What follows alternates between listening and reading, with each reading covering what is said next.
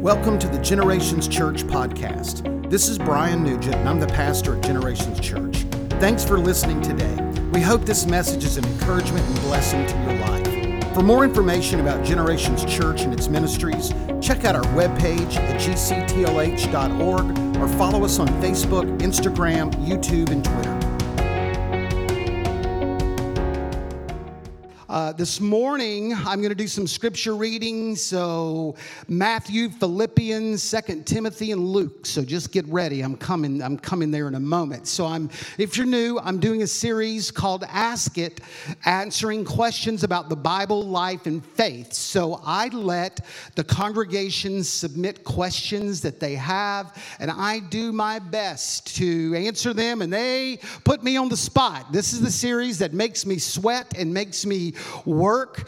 You can ask questions about the Bible, its origin, doctrines, and practices. You can ask questions about our faith, discipleships, problems that you may have, questions about church or relationships. You can ask questions about culture, trends, politics, issues of social justice, and how they interact with faith. So Jesus got some of his greatest messages from questions that people ask. So I feel like there is value. Also, we live very close to Florida State, Florida A&M University, and I get a number of questions from younger people, maybe who are new to faith. So this gives me that platform to kind of answer some of those questions to our younger people. Sometimes I don't have like a biblical answer. I just give you a biblical opinion on a question. So I always kind of let you know that. Also, this is not exhaustive thinking. I try to answer as many questions as I can. So I have about 30 questions that have been submitted for this particular series. Hey, and in the past, I've answered all kinds of questions. All right, UFOs, astrology, universe, multiverse, where did Cain get his wife? And, why is there so much violence in the Old Testament? So there's all kinds of questions. So I try to answer as many as possible. So it's not exhaustive thinking on every question, but just trying to answer the question with the time that I'm given. Also, you can submit a question. There's a card in front of you. You can do it anonymously. There's a drop box in the foyer. You can email me, which most people do, or a lot of people do. And even when I know who you are, I don't use your name in the question. So just want to mention that as well. So in the previous weeks of this series, and if you've missed it, you can catch it on our YouTube channel, Facebook page, our iTunes podcast. So in the previous weeks, I've tried to answer the questions. We read a lot in the Bible about concubines and multiple wives. What is with that? Had a little fun with that, but that was a question. What about people who have died and returned to life and had visions of heaven? Is that real? Why pray? Does praying for something really affect the outcome? For example, can prayer really change something like someone's earthly healing or not? Really good question about the role of faith and prayer with God's sovereign will for our lives. So it's a really good question there. Last week, what is your viewpoint on using medical marijuana and CBD products? Pastor Brian, I am same-sex attracted. What should I do? Why do I have trials that seem to come one after another? And how is it that you can commit horrible sins, killing and raping, and yet still ask for forgiveness before you die and go to heaven? And we looked at what's a horrible sin? What qualifies a horrible sin? So that's where we've been so far. So if you've missed something, you can catch it up. So let's start this morning. I got 4 questions. I'm going to try to get through them the best I can. Question number 1, is it a sin or wrong to have a prenuptial agreement? All right. That was an interesting card. I've done DNA analysis trying to figure out who sent this in. I think it was Gavin Bush. That's what I think. So, because he's loaded. So, all right. Is it a sin or wrong to have a prenuptial agreement? So just for clarification, a prenuptial agreement, what is a prenuptial agreement? It is a contract between two people that is created before they get married. It typically outlines how the division of assets will be handled should the couple divorce later on, okay? So Before I married Becky, I considered a prenuptial agreement due to my net worth as a youth pastor, okay? I just thought, I don't want her marrying me for my wealth, so do we need to have a conversation about that? I decided not to do that. So at our wedding, when she said, "I do," she felt the full force of my net worth hit her account immediately, all $642 of my youth pastor's net worth. Okay? So is it wrong or sinful to have a prenuptial agreement? Okay, so I told you I'm going to give you like my best biblical opinion and thinking, and this would be one of those. In my opinion, having a prenuptial agreement is not sinful or necessarily wrong. Okay, so that was the question. Is it a sin? Is it wrong? And to my best estimation, no, it is not sinful or wrong. I am sure that it's possible to have a happy marriage if people have one. I'm sure there are kind of exceptions to this. So to answer the questions, it's not necessarily sinful or wrong. My concern about that would be that a prenuptial agreement could influence your thinking toward divorce during a tough season of marriage because you've already discussed kind of in some scenario what the end would look like. So I think, it might make it easier to leave because you've already had the discussions about the financial division of financial assets if this should occur. These discussions also happen as you are talking about marriage and you're building, theoretically the framework of your marriage. And as you're doing that, you are constructing an exit door as well. So to me, even though it's not sinful or wrong, it could work on the marriage, not in a healthy way. All right, 63% said they would feel intimidated or at higher risk for divorce if their partner asked them to sign a prenuptial agreement. So to someone, in that marriage, they would be going, we're having this discussion. I wonder what they're thinking. So I told you, I don't think it's sinful or morally wrong, but I do think it can lay in the hearts of people, especially if you're the broke one coming into marriage. Hey, what are they thinking? They're already looking down the road on that. So let me talk to young adults just for a minute, just about marriage, since we've kind of raised this question. So young adults, high school students. So I want to say to you, do not get your concept of marriage from TikTok, Instagram, The Bachelor, The Bachelorette, and I trust you in the area of relationships, you will never be able to keep up with the Kardashians. I promise you that, okay? Don't get your concept of marriage from there.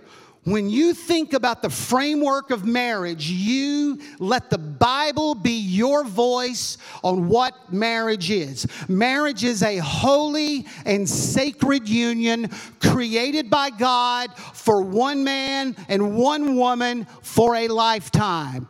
All of the adults say amen. All right? Matthew says it in Matthew 19, it says, what God has joined, let no one separate. There is something spiritual. There is something mystical that occurs when two people stand before each other in the presence of God.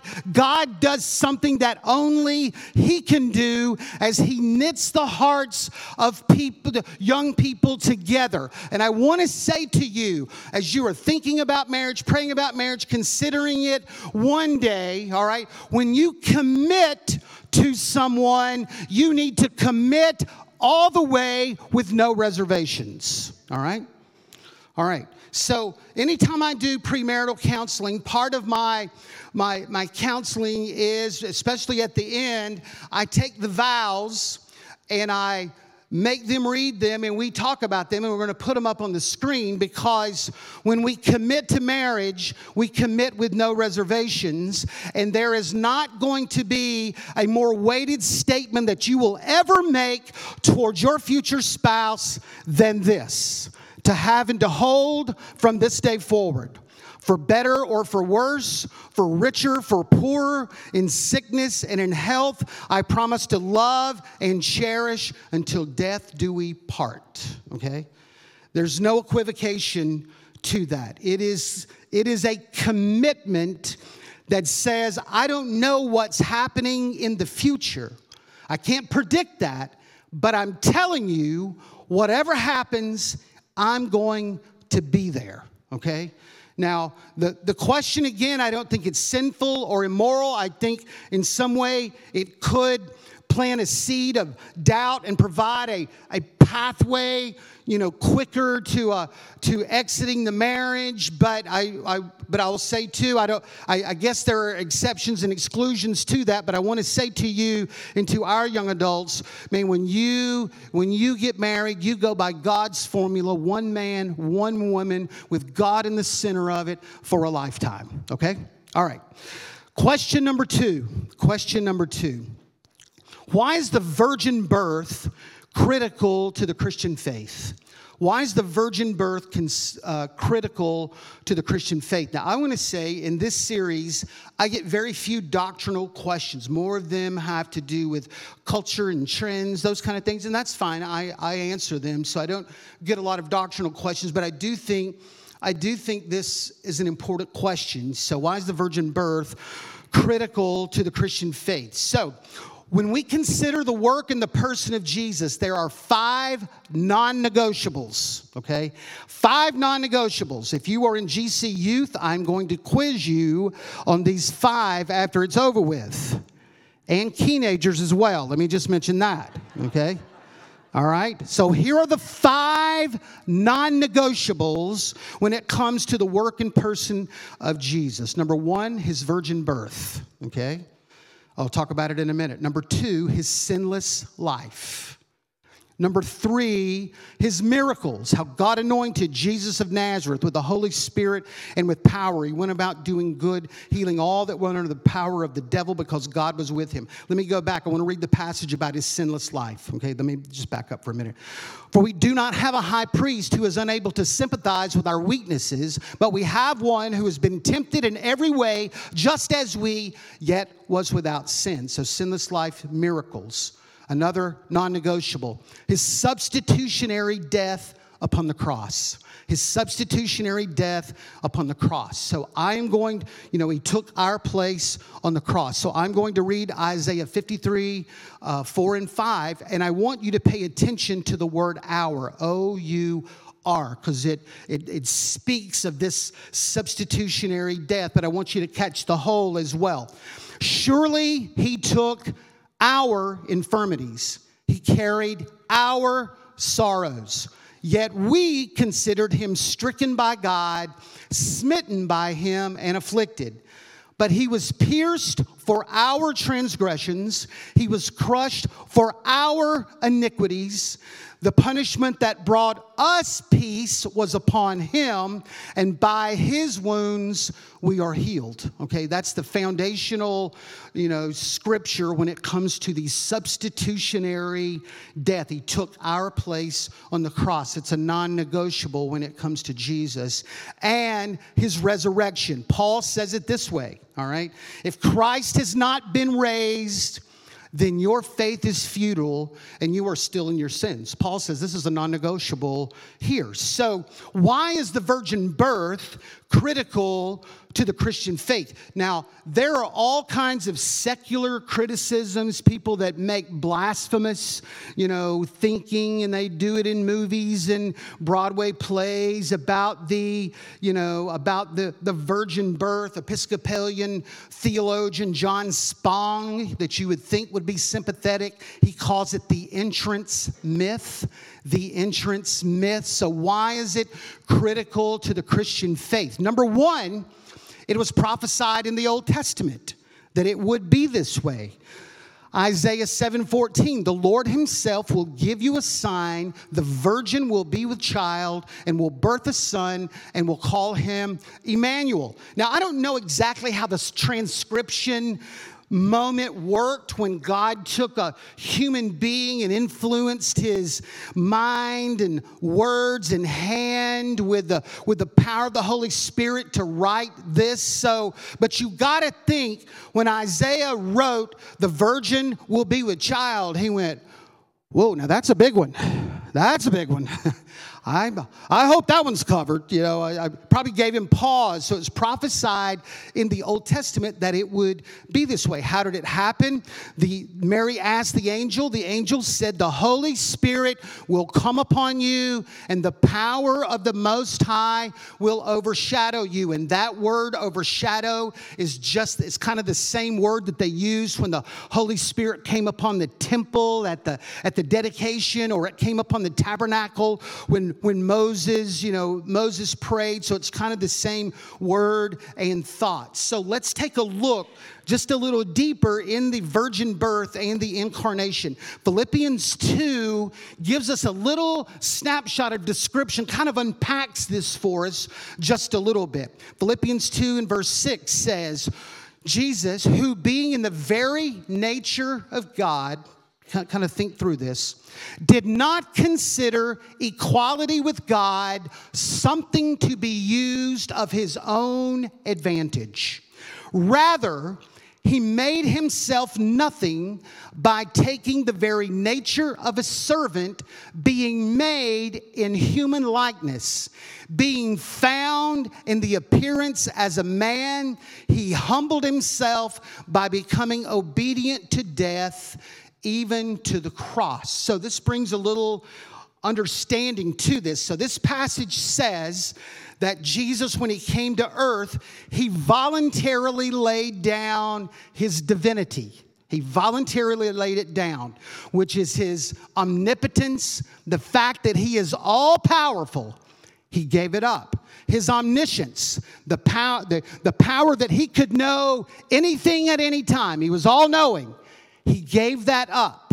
His omnipresence, the power or his ability to be everywhere at once. He gave that up. Now he is operating as you and I, with little power, limited knowledge, confined to a human body. He takes on the form of a human being. Now, since he did that, he subjects himself to physical pain, human emotion, joy and sorrow, hunger, exhaustion. He's walking just like you and I. That's why there is significance when we read about Jesus being filled with the Holy Spirit at his baptism. He needed the power and the working of the Holy Spirit in this new setup that he had, just like you and I needed it back then. That's why his prayer life was important. He gave up his omnipotence. Now he had to pray and seek God for power and for direction. So that's why his prayer life is important. That's why when you read about Jesus at the Mount of Temptation, he understood what it's like to be at your weakest moment and have the temptation of the enemy at his feet, and he overcame that. So that's why those things are important. He voluntarily laid down his divinity, and he took up upon himself humanity. All right? So if the virgin birth is not true, if it's not true, what if Jesus is all man, just the biological product of Mary and Joseph? Because that would be one thing. There's one of two things that would happen if the incarnation or the virgin birth is not true. He is all man. He's the biological product of Mary and Joseph. So this incarnation, it cannot, it's not a purely biological kind of thing. There is a mystery and a miracle that goes with this. It had nothing to do with sexuality in any way, but Mary found herself, pregnant She had a normal 9-month gestation and delivery, just like you would know. Now, let me say this. If Jesus was all man, the biological product of Mary and Joseph, then the cross itself was a benevolent but misguided act, and everything we know about Jesus is fabricated, and we are still in our sins. If that's the case, there's a lot of trouble for you and I. It was kind, but it was a misguided act. What if Jesus, is all God? Let's go to the other side. Was he all man? Let's look. What if he is all God, just appearing kind of in an angelic-like form? Okay? Then his sinless life doesn't mean anything because the fix was in. He's not laying down his divine powers. He's still walking with his full divinity. So his sinless life, there's no real temptation to him. His miracles, we can't relate with those because he kept his omnipotence, his suffering on the cross.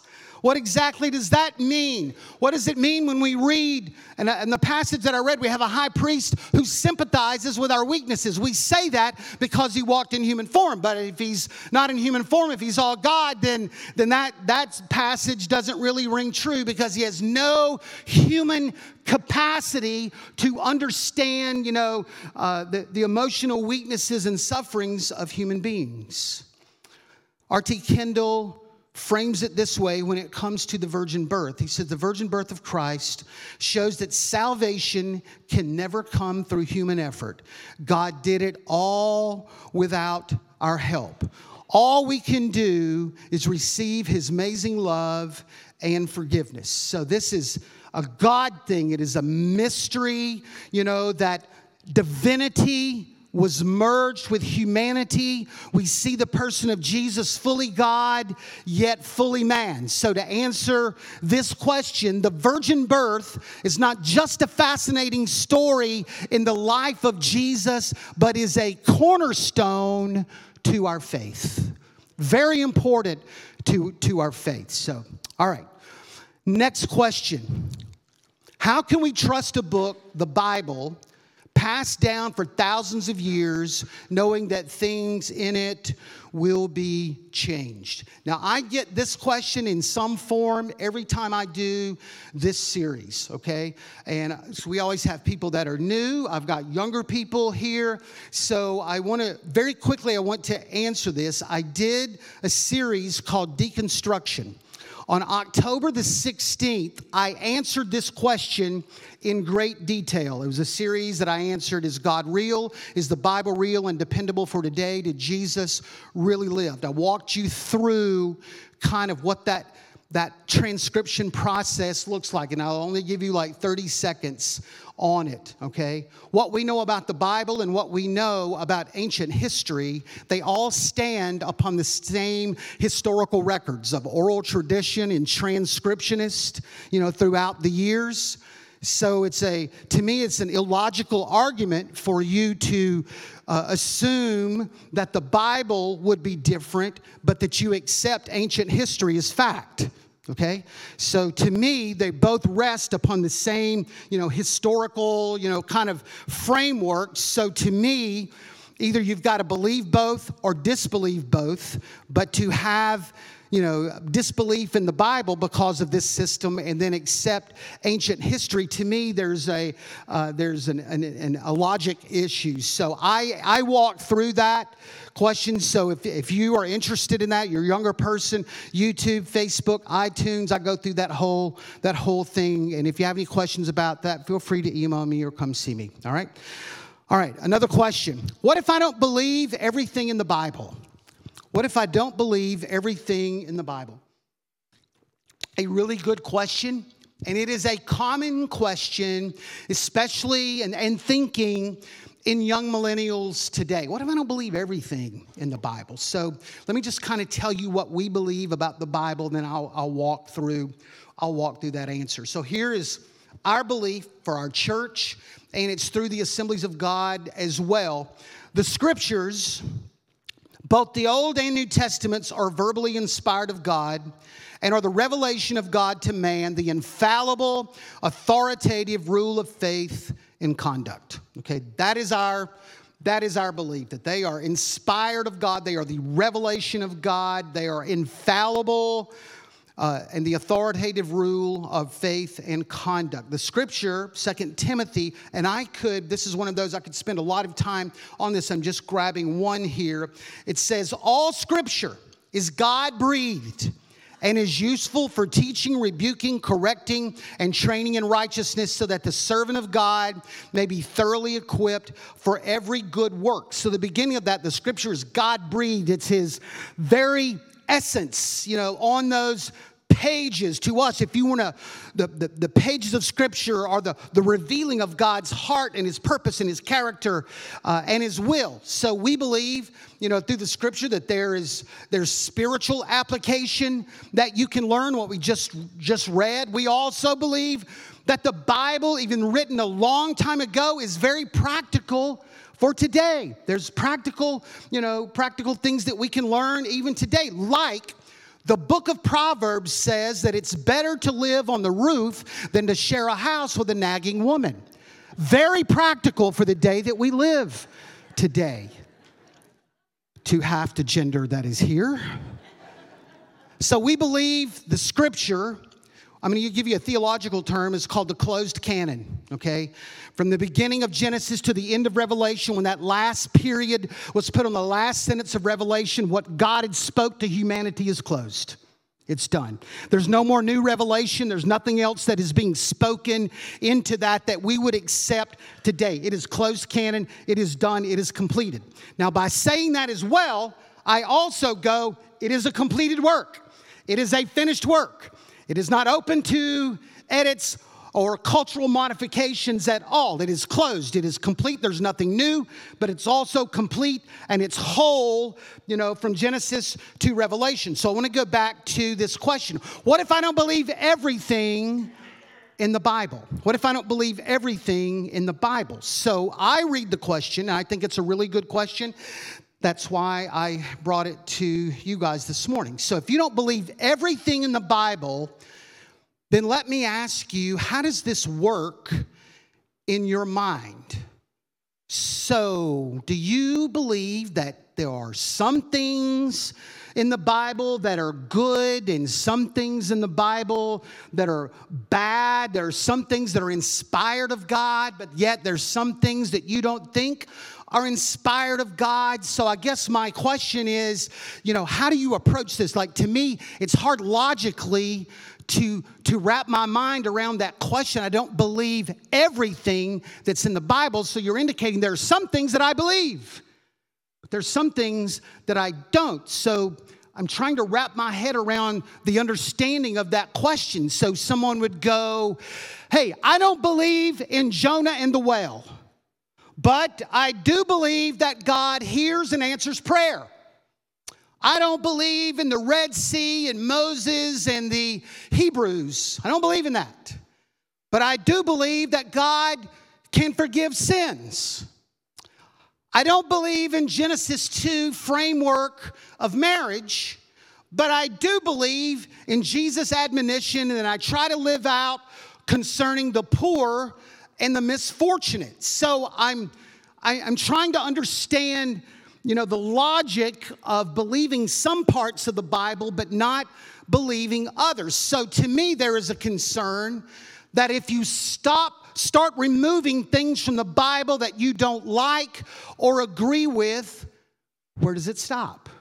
Where does it stop? If everyone can self-edit the Word of God due to our own likes and dislikes, what does this leave us with? All right. Now, normally this type of question is asked because of two concerns. Like when I have these discussions normally, and it may be much broader than this, but normally this is the framework that I get these questions. All right. This type of question is asked usually because of two concerns. Number one, a disbelief in miracles.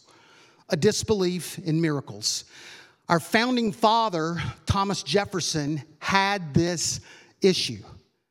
He would read the Bible, but he didn't believe in miracles. So he took a razor blade and he cut out of the Bible every reference to the miraculous. We have a picture of that we're going to put. That is the Jefferson Bible, and it is in the Smithsonian Institute. It's his Bible, and you can see he removed references that he felt like were, dealt with miraculous. He's just cutting and pasting, okay? So I would say to you, that's a danger, because all the Bible hangs on a miracle. All the Bible hangs on the miraculous. So someone may ask me, do you believe in Jonah and the whale? And I would go, yes, I do, and let me tell you why. If I believe that God said to the cosmos, be in order, the planets line up, the human body come alive and have breath in it with the power of his word, then to me, he doesn't have to work very hard to come up with a fish that can sustain a man for 3 days and throw him up on the beach. All right? It's not a hard jump for me, okay? I don't. Because I said all the Bible hangs upon the miraculous. We talked about it even in the virgin birth this morning. So one is the disbelief in miracles. The other reason this type of question is asked is because the teachings of the Bible when it comes to sex and gender. Okay, we see this commonly now. And I also want to say, I did a series called Deconstruction on December the 3rd of this year. I dealt with every aspect of same-sex relationships, LGBTQ, transgender, the whole thing. If you want to get some, and that's all on our YouTube channels, all of that, if you want to kind of hear more fullness. But that question usually comes because of the teachings of the Bible when it comes to sex and gender. So now we can self-edit. We can take out what we don't like, and if we can take out stuff, why can't we add stuff? If we're taking something out, we've got to be adding something in some way. So now, instead of taking God's word as objective truth to our society, we have now made it a slave to our own subjective opinions and values. Now, knowing what is right or wrong is a matter of personal choice or situation. If this is what is happening, then the Bible itself becomes a construct of our own making, and everyone creating their own religion. Okay? Can you see where this is headed? Moral and spiritual chaos. The Bible, God's spoken word, provides us with absolute truth, absolute moral truth that have stood the test of time, and they are for all people in all situations without exception. All right? So to me, the question goes back to the writer to wrestle logically and intellectually with the premise of the question that some parts of the Bible are inspired, some aren't. You believe some things and you don't believe other things. So to me, you have to wrestle to me respectfully with that illogical kind of belief. And if you wrote the question, if I answered a little hostile, I don't mean that personally. You're more than welcome to message me. I'd love to kind of talk and maybe get some greater understanding on that particular question. Okay?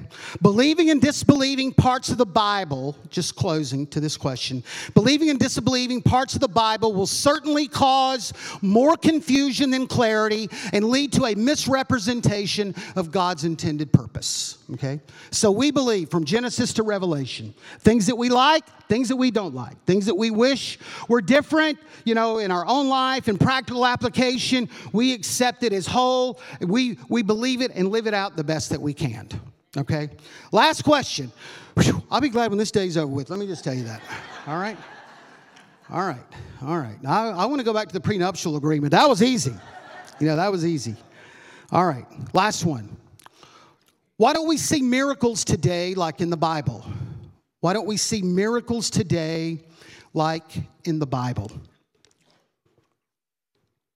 So the premise of the question, as you can see, is that we're not maybe seeing not the number of miracles or the kinds of big miracles today than they saw in the scriptures. So I'm not going to agree and go, that is a truthful statement, but I'm going to adopt the premise that it's true just as I answer that. So just follow me here. So if there is truth to this question, I want to kind of give some answer to this. Then let's consider that miracles were used to introduce God and the people of the Old Testament age and Jesus and the gospel to the people of the New Testament age. So at the time, especially in the Old Testament, there's no written record of God. There's no churches. There's no podcasts. There's nothing. Even in the Gospels, as Jesus was kind of introducing himself. So I'm saying to you that miracles were used to meet needs, number one, but they were also used to introduce God, the concept of God, to these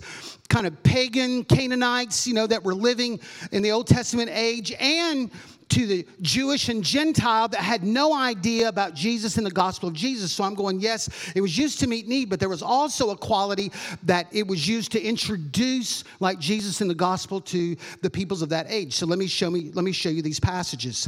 Exodus 6, this is what God says to Moses. He says, I will redeem you with an outstretched arm and with mighty acts of just judgment. I will take you as my own, and I will be your God.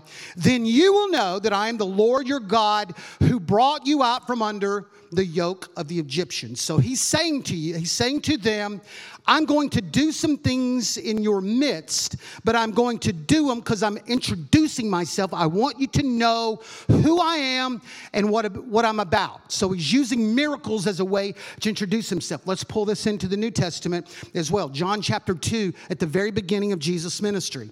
He says, now while he was in Jerusalem at the Passover festival, many people saw the signs he was performing and believed in his name. Okay, so he's using these miracles, and people are coming to faith in Christ because of the miraculous things that Jesus is doing. So, just working the question, I didn't say that I believe it is true, but I'm just positing that as I'm walking through this question. So, if there was an introductory quality, to this, and that question was, are miracles kind of declining? So I'm saying if there was an introductory quality to miracles, as the gospel becomes more common, maybe we don't need it as much as an aspect of introduction. For instance, for my example, there is the written word of God that is available today that wasn't needed then. There are hundreds of thousands of churches that they didn't have back then that are making the proclamation of the gospel. There are millions and maybe 1 billion believers who are giving testimony to the work of Jesus. So I'm just saying, if that question is true, maybe that could be an answer. It's not as reliant on the introductory quality as maybe in the past. So, all right, then there's another part. If there's truth to this question, then let's consider that due to the numerous mention of miracles in the Gospels, it can seem like there's a drastic decline in miracles today. Now, I want to remind you, when you read about Jesus, it's a highlight book, okay? I mean, every day is full of miracles, okay? Now, listen to me. There were 1,277 days of public ministry for Jesus, but the Gospels only record 25 to maybe 40 days of his life, 2, 3, 4, 5% of his life, okay, that the Gospels record. So you can read that and you see multiple miracles every day. Then you look at your own life and you go, man, I'm just terrible. I am an awful believer. There's nothing happening in my life just because of the nature of the way the Gospels is written. Because there's not written like a normal day in the life of Jesus. So let's just say Luke chapter 8, one day, and it's just written this way. Jesus and his disciples slept late. They did laundry. They ate lunch. They fished for a little while. Then they took a nap. All right? Now, first of all, we would all love that, right? Because that would be Jesus' roadmap for you and I. We'd be using that as Jesus. What would Jesus do? That's what Jesus would do. All right? But the gospel doesn't have those kinds of things, even though we know that those things exist. So sometimes you can read the Bible because it's filled with teachings and miraculous things, and you can look at your own life and go, man, I'm terrible. So I'm just saying, if there is truth about the declining, of miracles, maybe it's kind of somehow how the gospel is packaged, okay? So I don't say that is true. My answers, I'm not assuming that that's true, but I'm trying to work with a truth premise from that question. So let me say this. So if that question is true, if it is, I don't know that it is. If it is, what about miracles today? What about miracles today? We don't believe, as the cessationist, that miracles are part of a bygone era, okay? We believe that miracles are still here for today. We don't believe that they passed away with a generation or anything. We still believe the promises, the declarations, the decrees, the encouragement to have faith and believe that God can still work a miracle in 2023. We still think those promises are for today. Now, I want to say to you, we need the miraculous in the local church.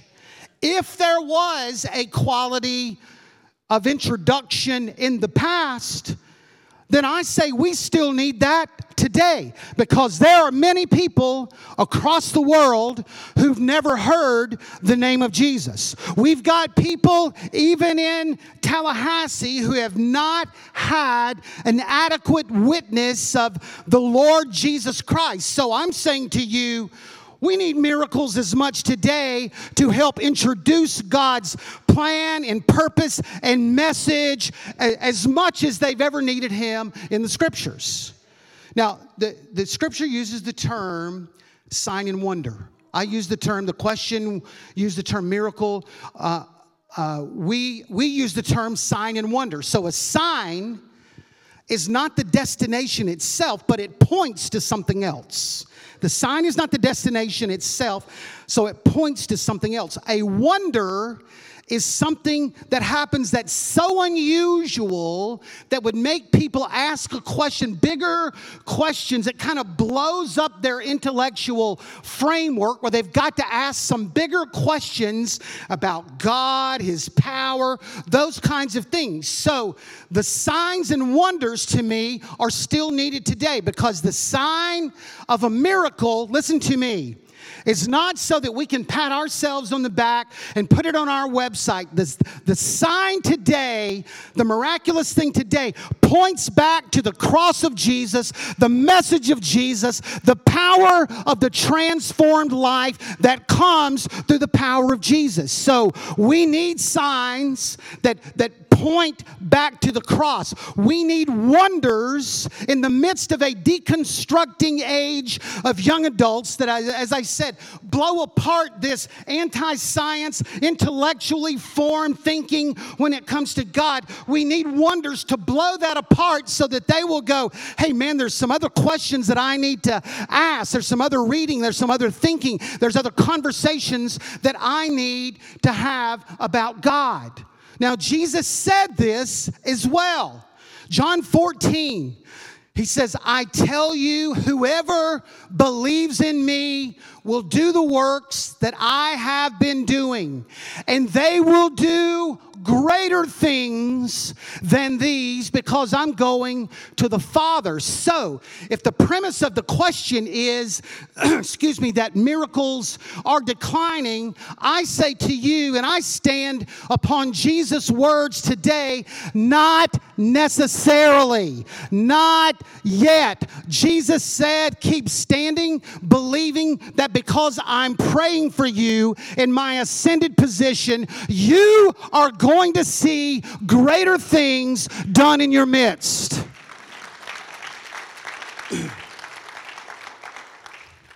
The miracles are a great accelerator for evangelism. The miracles meet need, but they also introduce as well. Brent and the worship team, come.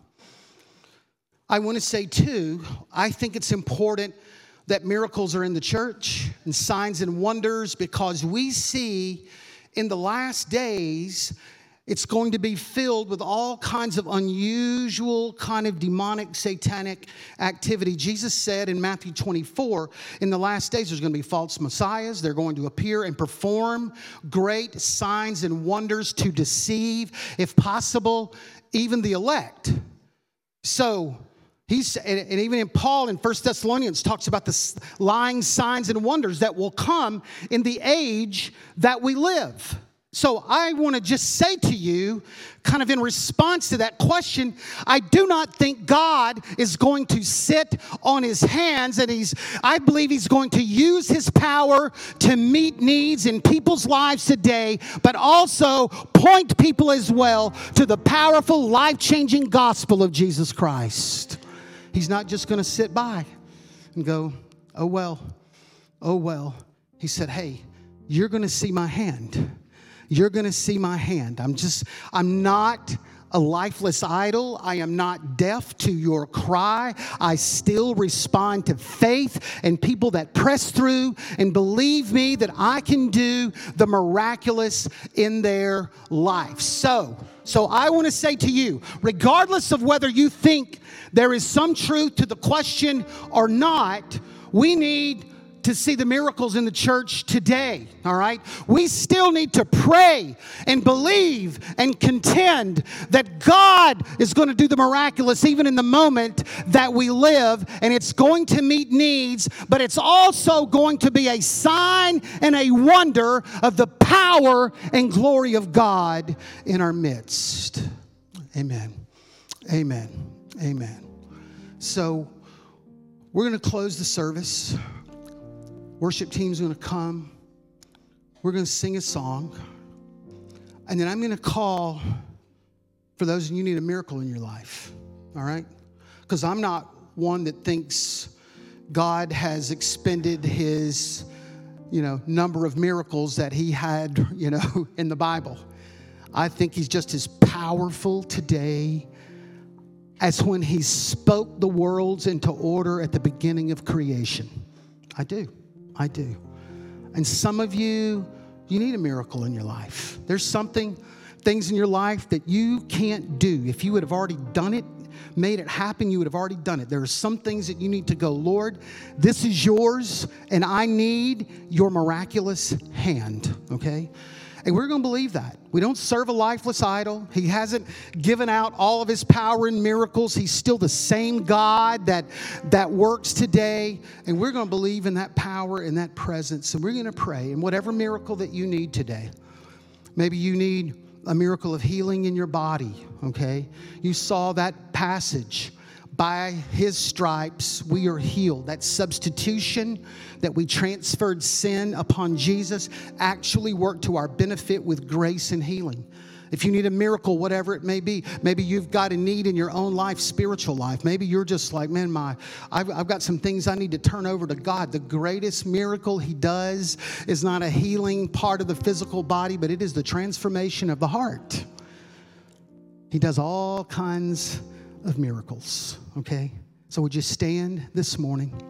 Would you stand? And I want you to sing with the worship team this morning. But I'm going to open these altars today. And if you need a miracle, you want someone to come pray with you, whatever it is, we believe greater things. That's what he said. He said, you're going to do the same thing, but also you're going to do greater things because I am going to be praying for you. So we're going to stand in the moment of greater things this morning. Sing, and if you want prayer this morning, I want you to come. We're going to pray and believe God's going to do some miraculous things. And we've seen it in the last couple of months. We've seen God heal bodies, restore lives, deliver. We've seen it. Worship team, let's sing this morning.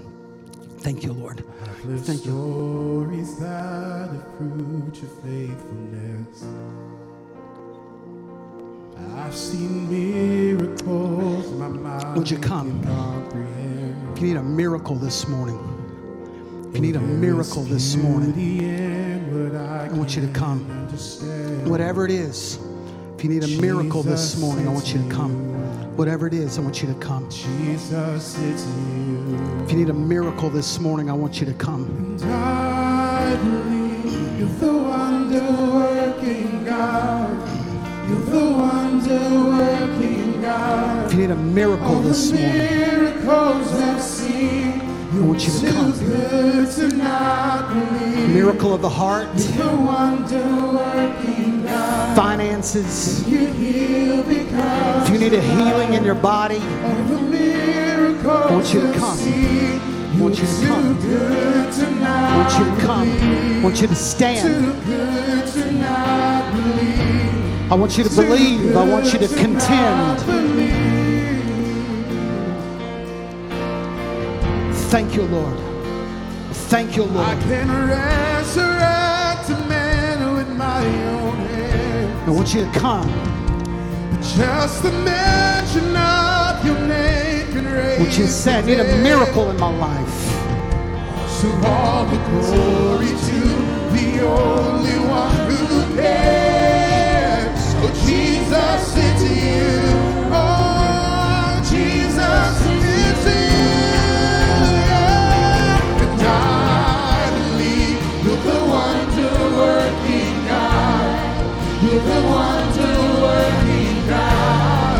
All the miracles I've seen, you're too good to not believe. You're the wonder-working God, and you heal because you love. All the miracles we'll see, you're too good to not believe. Too good to not believe. Too good to not believe. After everything I've seen, you're too good to not believe. Too good to not believe. Too good to not believe. After everything I've seen, you're too good to not believe. See cancer disappear. We'll see broken bodies healed. Come on, declare it this morning. Declare it this morning. Don't you tell me he can't do it. We'll see lives be resurrected. We'll see mental health restored. Don't you tell me he can't do it. Don't you tell me he can't do it. We'll see families reunited. We'll see prodigals return. Don't you tell me he can't do it. Don't you tell me he can't do it. We'll see troubled souls delivered. We'll see addicts finally free. Don't you tell me he can't do it. Don't you tell me I will see. Oh, we'll see cancer disappear. We'll see broken bodies healed. Don't you tell me he can't do it. Don't you tell me he can't do it. We'll see lives be resurrected. We'll see mental health restored. Don't you tell me he can't do it. Don't you tell me he can. We'll see families reunited. We'll see prodigals return. Don't you tell me he can't do it. Don't you tell me he can't do it. We'll see troubled souls delivered. We'll see addicts finally free. Don't you tell me he can't do it. Don't you tell me. We'll see cities in revival. We'll see cities in revival. Salvation for the streets. Don't you tell me he can't do it. Don't you tell me he can't do it. We'll see glory fill the nations like the world has never seen. Don't you tell me, 'cause we know that he can. Yes, I believe you're the wonder-working God. You're the wonder-working God. All the miracles I've seen, you're too good to not believe. You're the wonder-working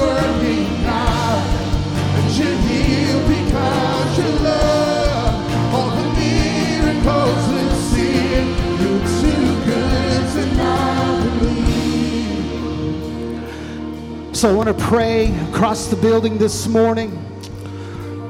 Lord, we come and we stand upon your word. Lord, your word says that we have heard of your fame, and we stand in awe of your deeds. Repeat them in our day. In our time, make them known. Lord, we serve a God of miracles, and we ask you today to fall upon us, move upon us, and fill us. You are the God that heals. You are the God that restores. You are the God that gives beauty for ashes. Lord, we have sensed your power and your glory, and we lift our hands to you in prayer and worship. You have ministered with signs and wonders and miracles. And we pray and we ask that those miracles manifest today. Just as you brought, Lord, the Hebrews out of the land of Egypt with signs and wonders and with a strong hand, we ask you to manifest your healing power today. Lord, you did miracles during your ministry, but you said that we would do greater works, that because you were praying and you would send the Holy Spirit. So we confess as the body of Christ that we move to those greater things today. God, we pray for the sick. We pray for financial healing, Lord. We pray for creative miracles, Lord. We pray for the sick in our congregation. Be made whole. Lord, we declare and decree the goodness of God. And Lord, all miracles, Lord, they are tied to the cross of Jesus this morning. Lord, any miraculous work, Lord, we thank you for the cross and the work that you've done. By your stripes we are healed. And we pray over that today. And we stand and we believe that you're a God of miracles. We do that this morning. We do that this morning with faith, anticipation, and expectation that you are the God of miracles. We declare it this morning. Brent, sing that again. Sing it again.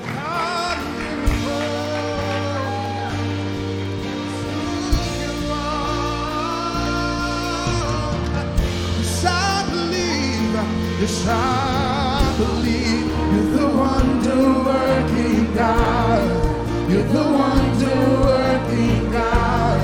All the miracles I've seen, you're too good to not believe. You are. You're the wonder-working God. And you hear us.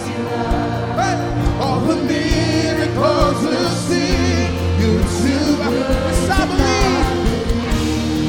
You're the wonder-working God. Hey. You're the wonder-working God. All the miracles I've seen, you're too good to not believe. You're the wonder-working God. And you hear because you love. All the miracles we'll see, too good to not believe. Hey. Too good. Not believe, too good to not believe. After everything I see, you're too good to not believe, too good to not believe, too good to not believe. After everything I see, too good to not believe. Even when I can't see it, you're working. Even when I don't feel it, you're working. You never stop working. You never stop working. Even when I don't see it, you're working. Even when I don't feel it, you're working. You never stop working. You never stop. Even when I don't see it, God. When I don't feel it, Lord. You never stop.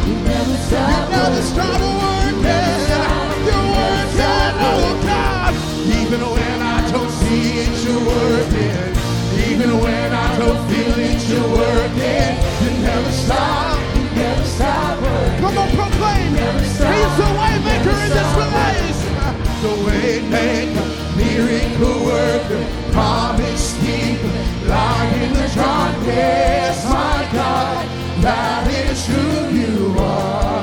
You're the way maker, Lord. The way maker, miracle worker, promise keeper, light in the darkness, my God, that is who you are. Oh, that is who you are. That is who you are. That is who you are. That is who my God.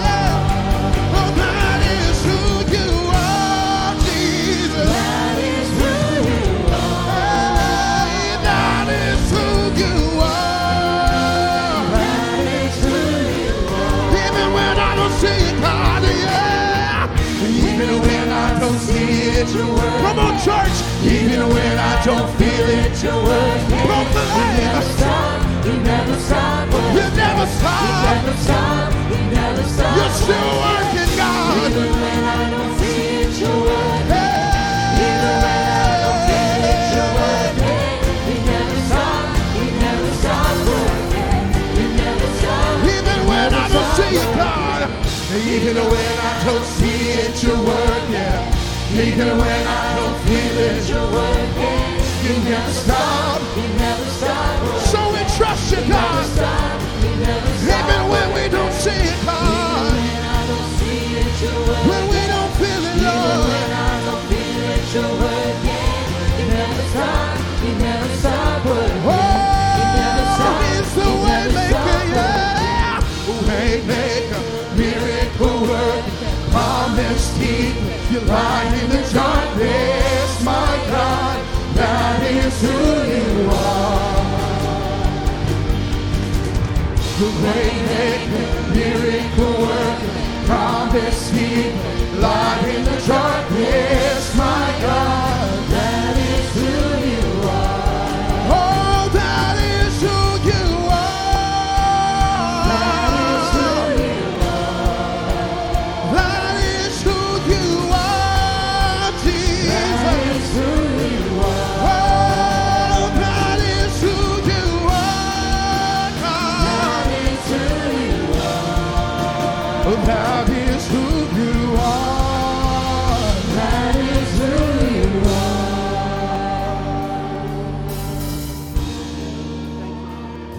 Come on, give him praise across the building this morning. Across the building. No, so listen to me. And it's just not from this message. It's things I've said here before. We keep praying, believing, confessing, contending, decreeing that there's a miracle coming our way. We don't give up. We don't get discouraged. We don't. We keep calling out to the name of the Lord. And we're going to do that, okay? God's word doesn't change. Jesus said, you know, there's a possibility that there's going to be greater things that are happening if we'll step into that. If we'll step into that. We're going to believe greater things. Greater things. Amen. Amen. Well, listen, I'm going to be down here at the front. First of all, if you have any questions about the message, you want to follow up, my email address is brian@gctlh.org. You can send me an email, a question if you agree, disagree, whatever. Nobody reads that on my team but me, and I promise you that I will respond. I always respond to those kind of questions. But I'm going to be down here at the front.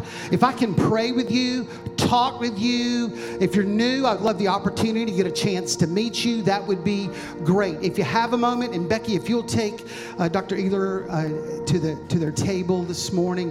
If you've got a moment, especially sophomore, junior, senior, or maybe God is speaking to you in some way that you might think some further education from Southeastern's in your future, please stop and say hello to them at the table. I think it's an important moment. But we're glad that you came to the house of the Lord today.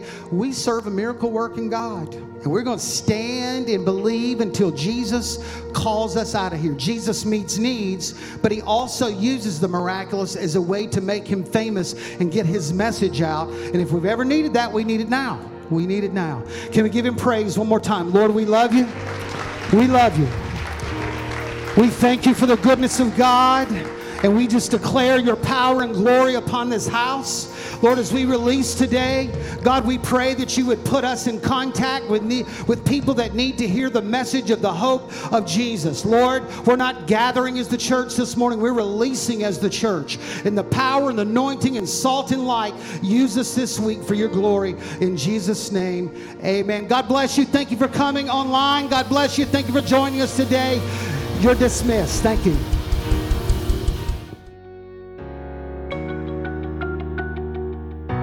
Thank you for listening to the Generations Church podcast. We hope you enjoyed the message today and pray God's greatest blessings on you. For more information about Generations Church and its ministries, check out our webpage at gctlh.org or follow us on Facebook, Instagram, YouTube, and Twitter.